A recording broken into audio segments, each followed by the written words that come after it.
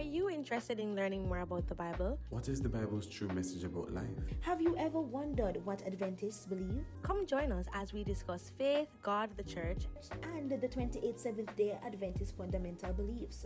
Now is the time to listen to our podcast, The Bible Experience.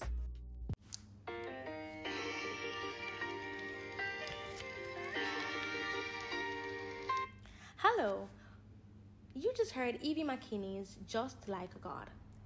Welcome to another episode of Steps to the Crown, where we talk about our struggles as Christians and learn more about Christ and our faith. This is Radio B2FM, and I am Akelia Moore.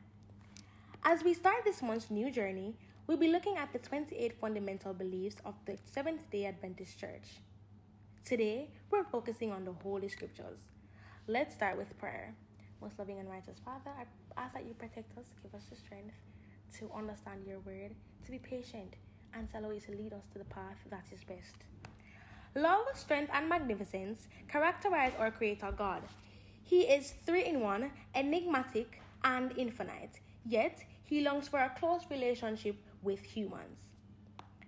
To understand the inner workings of our faith and who God is, we must first have a connection with him through prayer and service.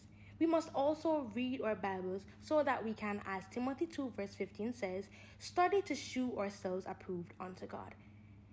When you think about it, I come here and I talk to you on this podcast, but that is not going to be the best way of connecting with Christ. You have to find him for yourself. And to find him, you have to pray to him and you have to read his words so that he can connect with you through them. The Holy Scriptures, Old and New Testaments, are the written words of God given by the divine inspiration. Let's think about it. The scriptures are so amazing because we face so much and find it so hard to find hope in life. But when we read the scriptures, there are so many testimonies of how God was great to his people and those divine inspirations become our own. Let's think about Noah and the ark. When Christ told him to make that ark, he was like, oh my gosh, I've never seen rain before. And when he was ministering to the people, they're like, are you an idiot? Have you ever seen rain? It's the same thing for us. We're testifying to people like, God has done so much for me, but it's hard because they can't have the same experience we've had.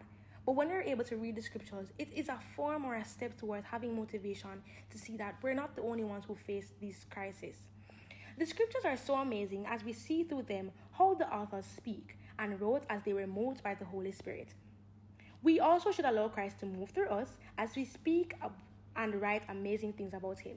And if you want to read more, you can go into Psalms 119 verse 1 or Proverbs 30 verse 5 to 6. Now, thank you so much for tuning in to Steps to Christ or Steps to the Crown on Radio B2FM. Join us next week again for another episode where we delve into more aspects of the 28 fundamental beliefs. I am your host, Akelia Moore.